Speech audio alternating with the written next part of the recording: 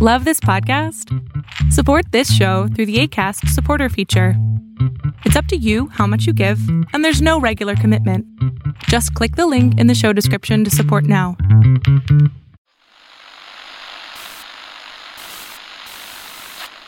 Nine, 12, 10, 28, 2, 23.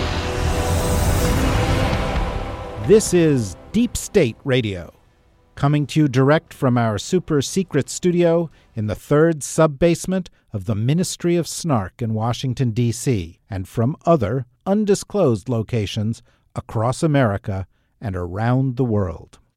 Welcome back to Deep State Radio. I'm Rosa Brooks, and I'm standing in once again as host for David Rothkopf, who remains in his bunker, hunkered down, fearful of nuclear apocalypse, as the rest of you should be too. I am joined, however, once again in our tiny podcast studio on the third sub-basement of the Ministry of Snark by Alice Hunt Friend at the Center for Strategic and International Studies in the International Security Program. Joining us from Chicago is Kori Schake, who has fled from California because it is closer to the North Korean missiles. That's exactly Kori's right. In the bunker. I saw Jeff's plots of the range of the tests, and I just moved a little. You thought it'd be better to eastward. move closer to the middle of the country. No, that was Try very Mar-a-Lago. wise. No we also thanks. have, I'll take nuclear war instead, Jeff.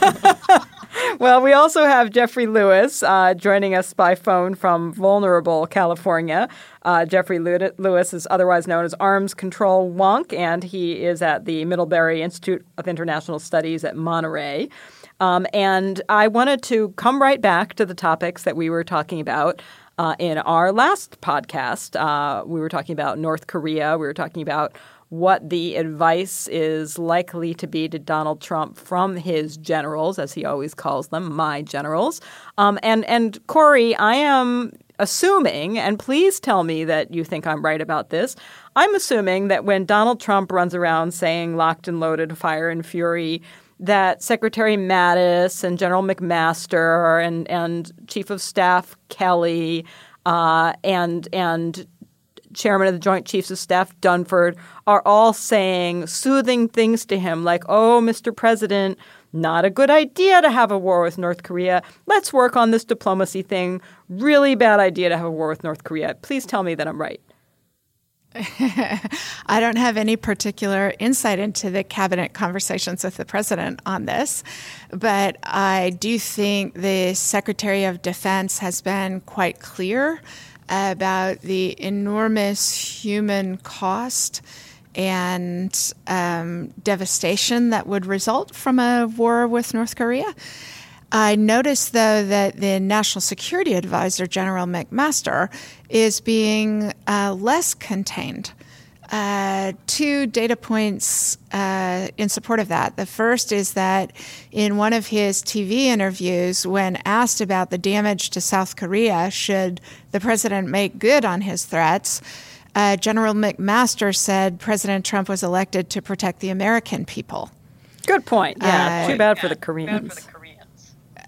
Tough luck if you're Korea is the message Such that a good time sends. to be a U.S. ally. Right. And I'm sure allies all over the world were Took comfort in took comfort in that The statement. second thing that I noticed is that the op-ed piece that the Secretaries of State and Defense wrote emphasizing the diplomatic and economic lead on strategy in North Korea and trying to lay out a cohesive strategy on North Korea was not also signed by the National Security Advisor.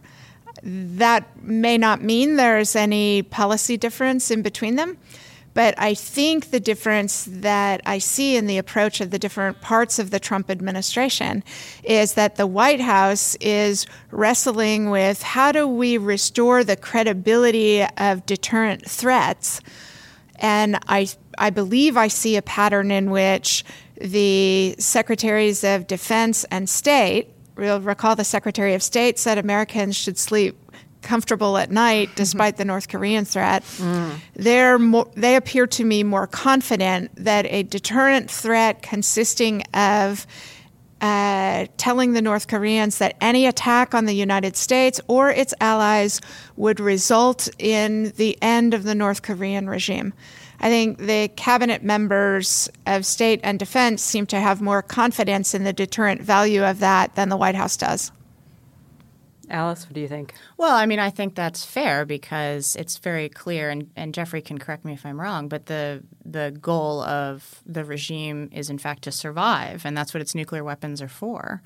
And so to say the use of your nuclear weapons would result in the end of your regime, and we're very, very clear about that, that should be deterring to Kim Jong-un. And Kim Jong-un is simply saying in return, that's fine, but now I have these nuclear weapons to hold things that you value at risk. And so I feel I'm on a peer-to-peer level with you now. And that's the new strategic relationship we're in. This seems, Jeffrey, like North Korea is winning. I would just emphasize that the secretaries of state and defense did not single out nuclear weapons use. They emphasize that any act of aggression by the North Koreans. And I actually think that's an important distinction because it seems to me that a central element of our strategy, now that North Korea is a nuclear weapons state, a central element of our strategy needs to be deterring their use. Because as Rosa just pointed out, we have failed at deterring their acquisition. And so we need a fallback plan. And I think, in my judgment, the fallback plan is trying to diminish the political value to them of the acquisition of nuclear weapons by emphasizing that any violence, any war that North Korea starts will be the end of their regime. Yeah, that's right. And I think Secretary Mattis also said that in his initial statement that he issued, I think, over the weekend as well. And it's bolstered by that piece he did at Tillerson. So let me pose an ethics and civil military relations question to all of you. It's a truism in this country that we believe in civilian control of the military, that at the end of the day, the president was elected by the American people, and the senior people in the Pentagon, the senior people in the State Department were not elected by the American people. They're presidential appointees. And we all believe that in ordinary circumstances, when a superior officer gives an order, subordinates are supposed to obey it. And we believe that when the most superior of all, the civilian commander-in-chief of the armed forces, gives an order, that the military is supposed to obey it. And we're all appropriately shocked and horrified at the idea of that not happening. But let me play out a hypothetical that 2 years ago I would have thought was completely unimaginable, but I'm not so sure anymore. Let's assume that cooler heads do not prevail, that no amount of people trying to explain to President Trump how catastrophically awful a conflict with North Korea would be, none of that persuades him, that Kim Jong-un says something, thumbs his nose, says something defamatory, Fox News covers it, the North Koreans are all thumbing their noses visibly at Trump, and Trump says, that's it, I don't care what anybody says, I'm going to teach them a lesson. And launch the nuclear weapons. And he, of course, has the requisite codes. He's the commander-in-chief, and he sends that order to whatever mysterious underground bunker Stratcom maintains somewhere or other. What should the recipient of that order do? The recipient of that order should launch the American attack. Our military doesn't get to choose which orders they carry out, provided those orders are legal. And the elected president of the United States has rank over them. They don't get to decide which of his orders are appropriate and which aren't, unless they are overtly illegal, which this order would not be. I really think it would probably violate international law, needless to say. We could have a debate about whether any American president ever had the moral or legal standing to launch a nuclear attack. And that's an interesting and important discussion. But a lot of what I hear debated on this issue is specific to President Trump. Mm-hmm. And I think that's actually a really dangerous direction to go to suggest that the American military or appointed civilian leadership should be able to supersede the direction of the commander-in-chief.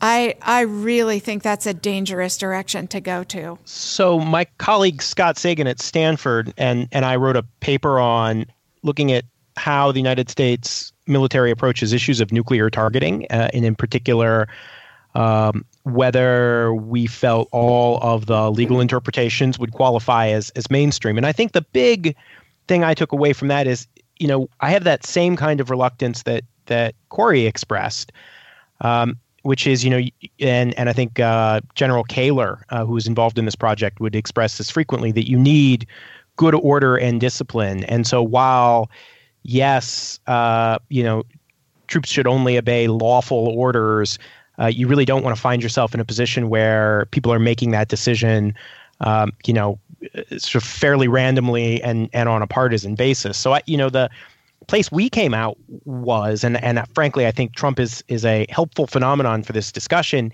it's your planning, right? That it's the work you do in advance in terms of thinking through scenarios and coming up with targeting plans that are, consistent with, the best interpretations of the law of armed conflict and international humanitarian law. Not to overly pitch the article, but, we have some concerns with some choices they make. And we think that, perhaps one of the things that as a matter of policy we should decide is not to use nuclear weapons when a conventional weapon would do. But yeah, I think if it gets as far as the scenario you described, it's really hard to imagine somebody sitting in a bunker with limited access to information, second guessing the president. Well, I guess there are two pieces that we could talk about. One, and I don't want to get too down in the weeds on the legal pieces. One would be the argument that arguably a preemptive nuclear strike against North Korea would violate international law,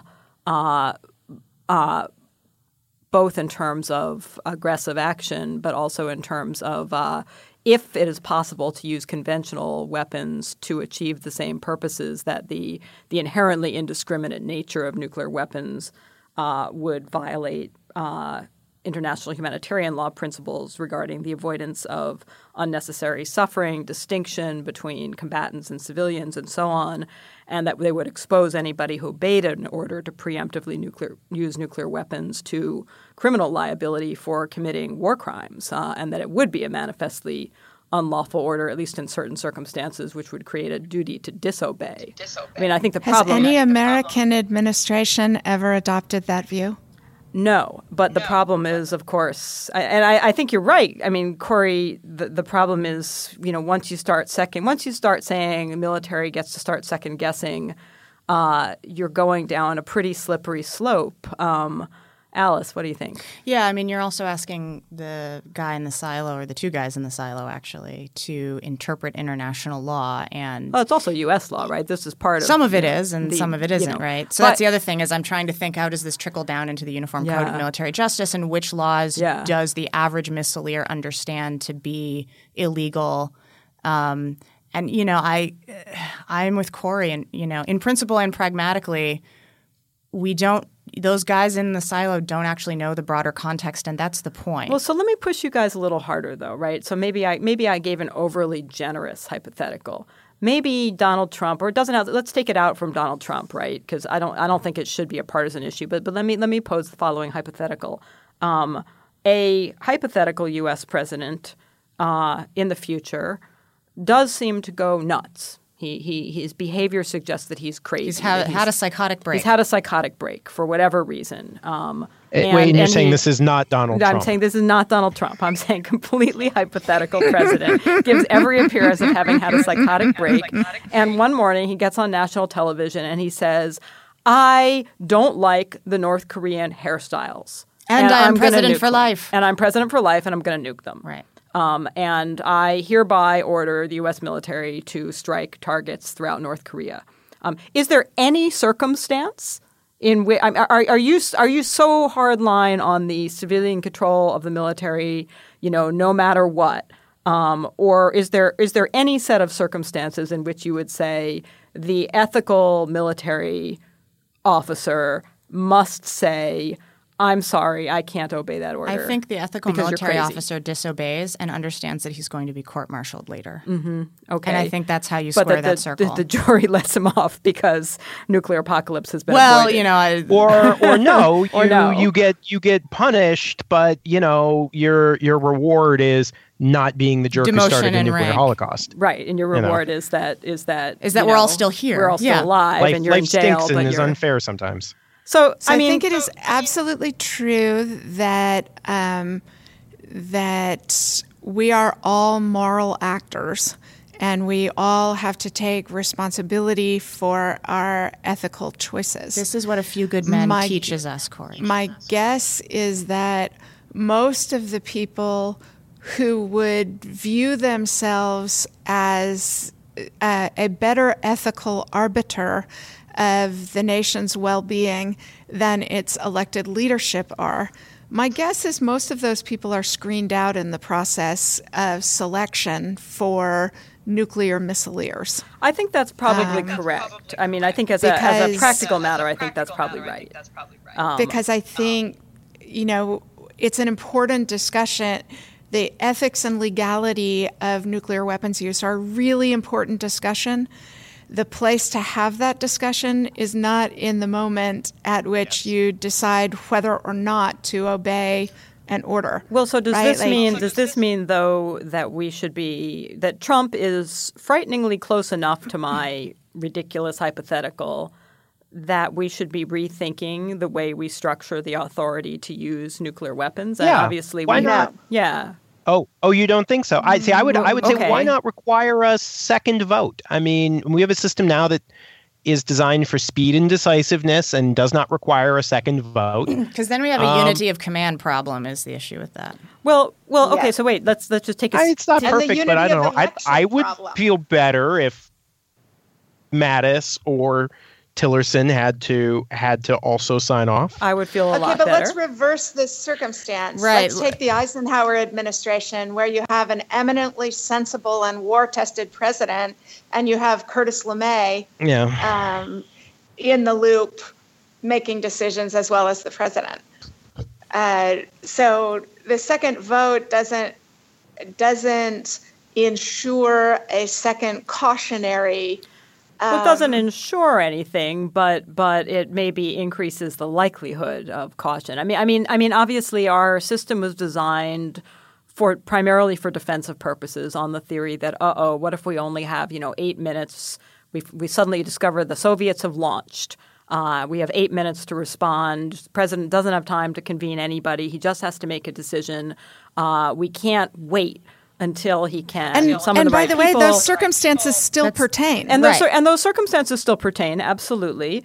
On the other hand, I wonder whether that's such a good idea. I mean, do we, in a world in which the president could misuse that, a president for any number of reasons, whether crazy or crazy ideology or anything else, for preemptive strikes, would we want to do? I mean, this is something obviously there's legislation introduced in Congress by I guess Ted Lieu and Senator Markey to require for any non-defensive use a vote of Congress, for instance. Is that a good idea, Jeffrey? I don't love the idea of a vote of Congress. Corey actually talked me out of this stuff as a it's Corey's fault. There's the reveal, Deep State listeners. Oh, I did have the privilege of teaching Jeffrey Lewis. I mean, I generally take the view Corey, that... I thought you were only 23. Of course, Jeffrey's only 7. She might have been 23 when she was teaching. I don't know. It's been a while ago. Please continue with your argument, Dr. Lewis. Yeah. I think that, Congress mostly is good at kind of drawing attention to problems, and I don't really want to count on them to act. So I don't necessarily agree with the particular mechanism proposed by the Markey-Lieu bill, but at the same time, I do think that we are always making choices about the ability to retaliate versus the risk that those weapons get used in a way that we will come to regret. And so, I feel like that bill, it's a good way of drawing attention to this problem. I think, the popular impression is that it takes 2 votes, which is crazy because it doesn't. And so I appreciate the fact that Congress is drawing attention to this problem. I would prefer this be kept in the executive branch. But I'm okay with running a little bit of a greater risk. Secretary of Defense into the loop here. Yeah, I mean, I'm okay with the extra risk of being decapitated in exchange for a slightly longer consideration of such issues. So my guess is that it would be an unconstitutional infringement on the role of the commander-in-chief. But we have a lawyer in our midst, Dr. Brooks. There's no answer to that question. These are political questions. Before I hand it over to you, we do have a precedent on this, though, which is President Eisenhower addressed this very issue in the mid-1950s. And he wrote in his diary that he did not believe he had the power as President of the United States to conduct a preemptive attack on the Soviet nuclear weapons, even if he saw they were about to be launched, because it would require a declaration of war by the Congress. Yeah. So there's a very powerful example of somebody who did not take the commander-in-chief's responsibilities lightly and who believed that he lacked the power to conduct a preemptive strike against an imminent nuclear attack on the United States without Congress declaring war. I mean, Rosa, what you're really getting at with your question is, do we feel comfortable relying on the military to be essentially a check on our ability to govern ourselves, or a judgment in the process of governing ourselves? I don't even think that's a nice way to formulate it, Alice. Yeah, and also that maybe nuclear weapons are different. So the rest of the time the answer is absolutely not. Right. But you're suggesting that there are cases in which essentially is sort of this whole administration, right? We're all getting a lot more comfortable with recently retired and active duty generals in positions that they don't normally occupy. I don't even think it's that's necessarily okay because of the context. About having the military be a check or a bulwark or anything, as opposed to having someone, right? Because there's a peculiar irony here. If Donald Trump or any other U.S. president wants to send 5 Army medics to North Korea or anywhere else, right? Yeah, he can't get them there unless he goes through Mattis. Now, he can fire Mattis if Mattis says no. He can get a new Secretary of Defense. He can fire Mattis and give the order to the Deputy Secretary and so on and so forth on down the chain.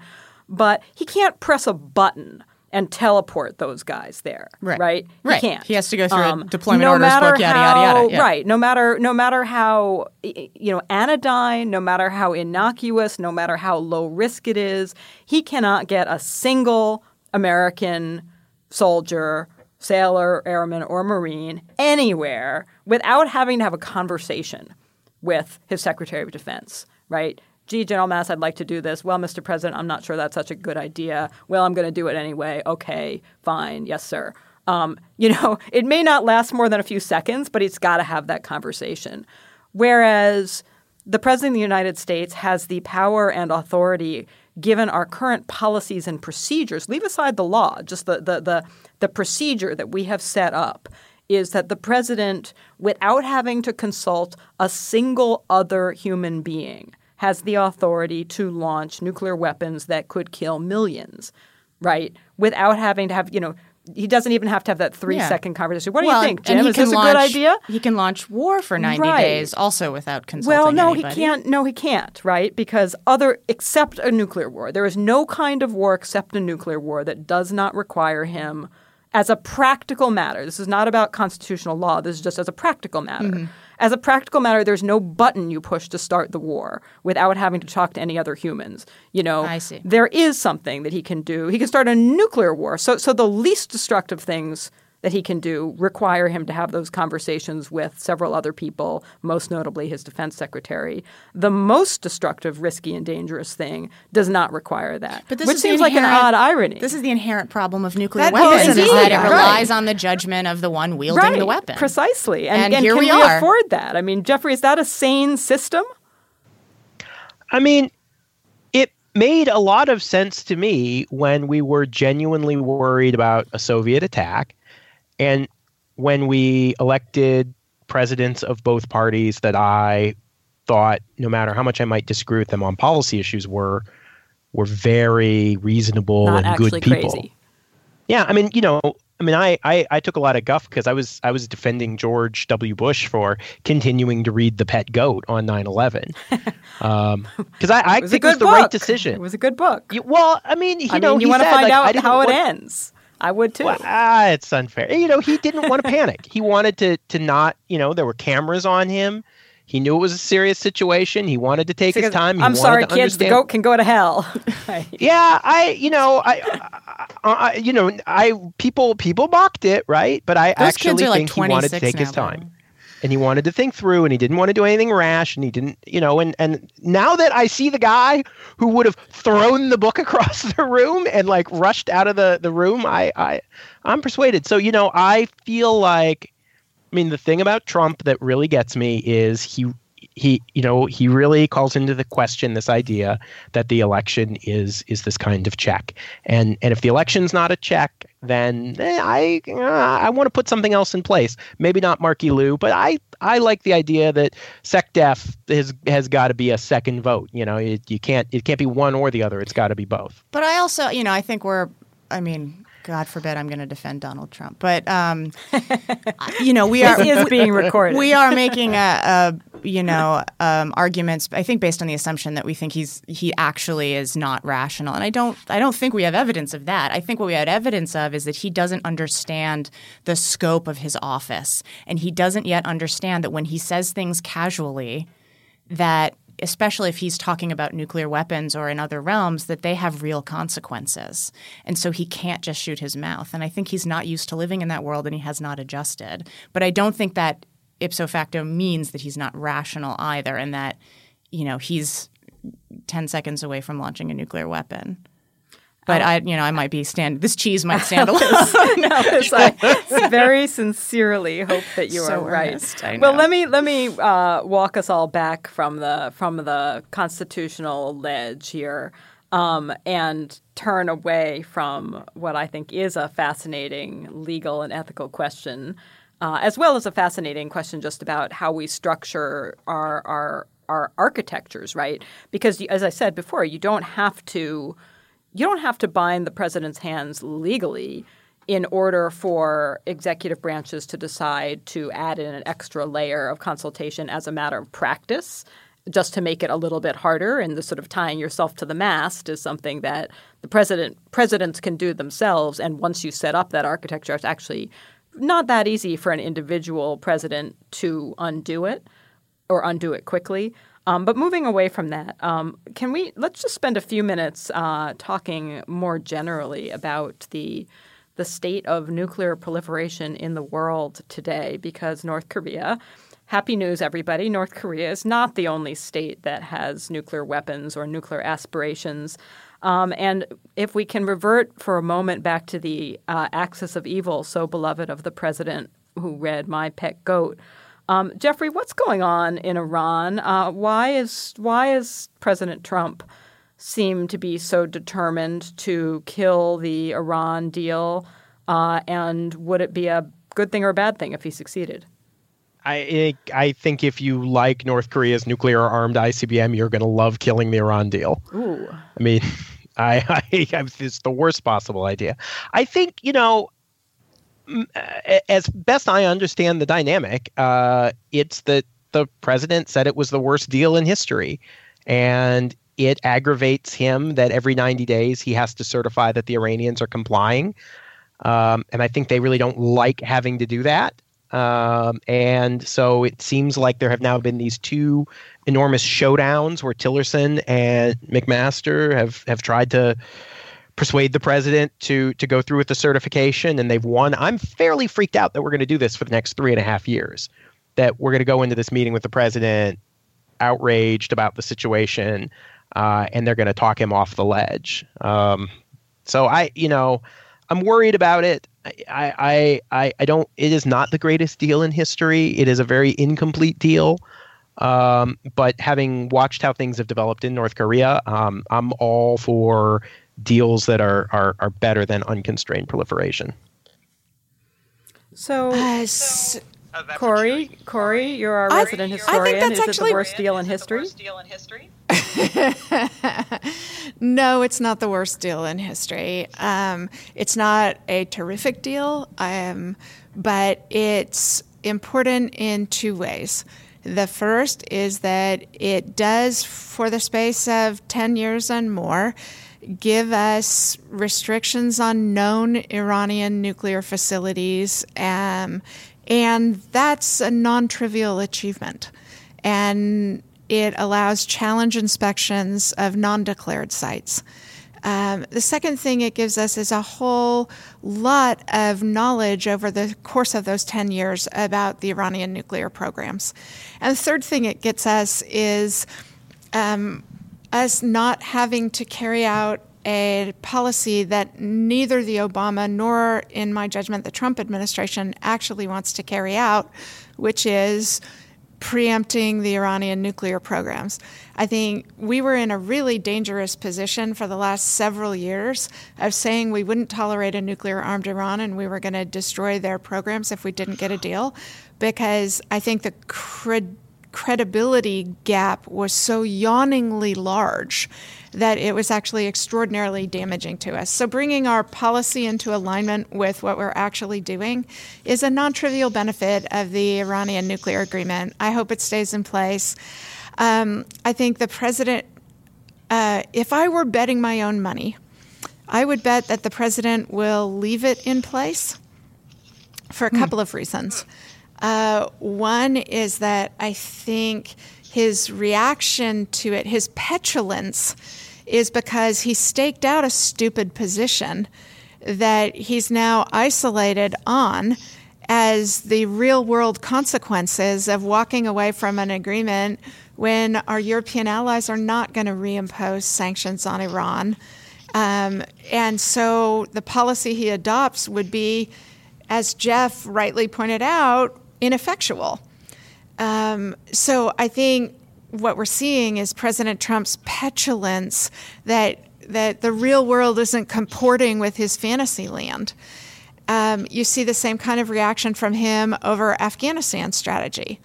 And I begin to wonder whether what the president isn't doing is making loud statements of policy that he then makes no effort to bring into effect, hoping that his supporters won't notice that he didn't actually make any changes on transgender representation in the military or the Iranian nuclear agreement or anything else, that they notice the tweets and not the policies.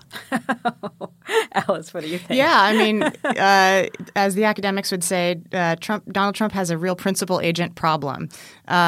He likes to say, this is what we're going to do, and then he likes to turn his back and assume that his agents are going to do the thing. And in case after case, it turns out that we have a divided government and we have a lot of fractious groups that have different opinions, and so they're going to fight, tooth and nail. And since he himself takes no leadership or follow-up on these things in any detailed way, he's losing a lot of these policy battles, right? It's more than that. He doesn't seem to think his government is his government. So when they don't do what he says, or he just certainly his party is his Twitter, party. Yeah, and he just walks away saying, "Oh, I wonder why the Justice Department didn't do such and such." So maybe he's just going to tweet about nuclear. Well, so what I worry that the ball is sort of in the Iranians' court, and that at some point did they come to the conclusion that he's alienated us from our European allies, and the European allies are boxed into a position. And he has made all of these pronouncements about our not having good faith in the Iranian deal. And do the Iranians at some point decide that it's actually better for them to back out? Because they have also observed the consequences of North Korea, Libya, et cetera, and have decided, you know what, we were on the right track, and this deal is not as solid as we thought it was, and it's in our interests not to follow through. I hope that's not the choice they'll make, because I do think that the president would have a lot of trouble actually implementing a rollback of the policy. So probably Cory is right. But I do sort of worry that the way this president governs or does not govern gives a lot of strategic opportunity to adversaries, and they're going to use it. Time doesn't stand still. And I do think he wants to go back in time. He wishes that he could go back to a time when there was no Iran deal. And, of course, that is not possible. So we only have a few minutes left in this podcast. And Jeffrey, I thought I would ask you, what else should we be worried about? Particularly, what's the impact what is the takeaway that other states have from watching the unfolding drama on Iran, between Iran and the U.S., between North Korea and the U.S.? Are we entering an era in which we think that the balance is going to shift for a lot of states into thinking no point in me trying to develop nuclear weapons, it's a bad idea, it's just destabilizing, to thinking, well, maybe we need to? Yeah, I think there are a lot of trends intersecting there, so it's a little hard to separate them. I mean, we are in this weird world where it's so much easier to build nuclear weapons and really fancy missiles than it was 20 years ago. Just the technology diffusion is so great that we, in the past we used to rely on we won't let you do it. And now it's sort of well, we kind of have to persuade you not to do it. So there's the risk that it's just harder to control. And I do I don't know, it's the easiest thing in the world when you are politically opposed to a president to sort of cherry pick anecdotes from your friends abroad and say that, well, this president is unnerving our allies. And I don't want to get sucked into that, but holy crap, are my friends abroad freaked out? And it's not like it was in the past. I mean, it just feels really different. And so I presume that that's going to make a difference to states' decision making, but it's fairly anecdotal and I don't want to overpredict. So I put myself at worried that our tools for preventing proliferation aren't as good and our assurances aren't as valuable. But maybe we'll get lucky and muddle through. Have we lost interest in Pakistan? I thought for a while we were all hysterical about Pakistan, and we were worried about loose nukes, and we were worrying about the Pakistani military losing control of Pakistan. Because talk about states that already have nuclear weapons. Pakistan is one of them. And for a period of time, 7 or 8 or 9 years ago, it was the fashionable thing to be very worried about Pakistan. And now we seem to have lost all interest in that. Is that because everything is just so nice and stable now that we don't need to worry? I think it is still fashionable, and that we actually ought to be a lot more worried than we are. Pakistan is the most dangerous problem we are not paying attention to, because they're continuing to build their nuclear weapons. The progress towards civilian control of the military has been arrested. The advance of extremists continues in their country. The ability of the security forces to secure their territory or even their major cities is certainly not increasing. Their willingness to be helpful in tamping down Al-Qaeda and the Taliban and ISIS where they occur in the neighborhood continues to diminish. This is a problem getting worse, not getting better. Well, I think that is just the right happy note to end this podcast on. We really like to always end on an apocalyptic note, and that I think you've struck it, Cory. So thank you, Cory. Thank you, Alice. Thank you, Jeffrey. I'm staying in this third sub-basement. I don't know about you. You're welcome to stay in the third sub-basement. Next week, we will be back with a special total solar eclipse totality version of Deep State Radio. Meantime, tell all of your friends about it, and we hope that you will listen again soon. And we'll be back with more Apocalypse coming soon. Deep State Radio is a production of the Deep State Radio Network, a division of TRG Interactive Media. Our podcast today was produced in cooperation with Goat Rodeo Productions and was supervised by Ian Enright. Join us again for another episode of Deep State Radio. If you don't, we know where to find you.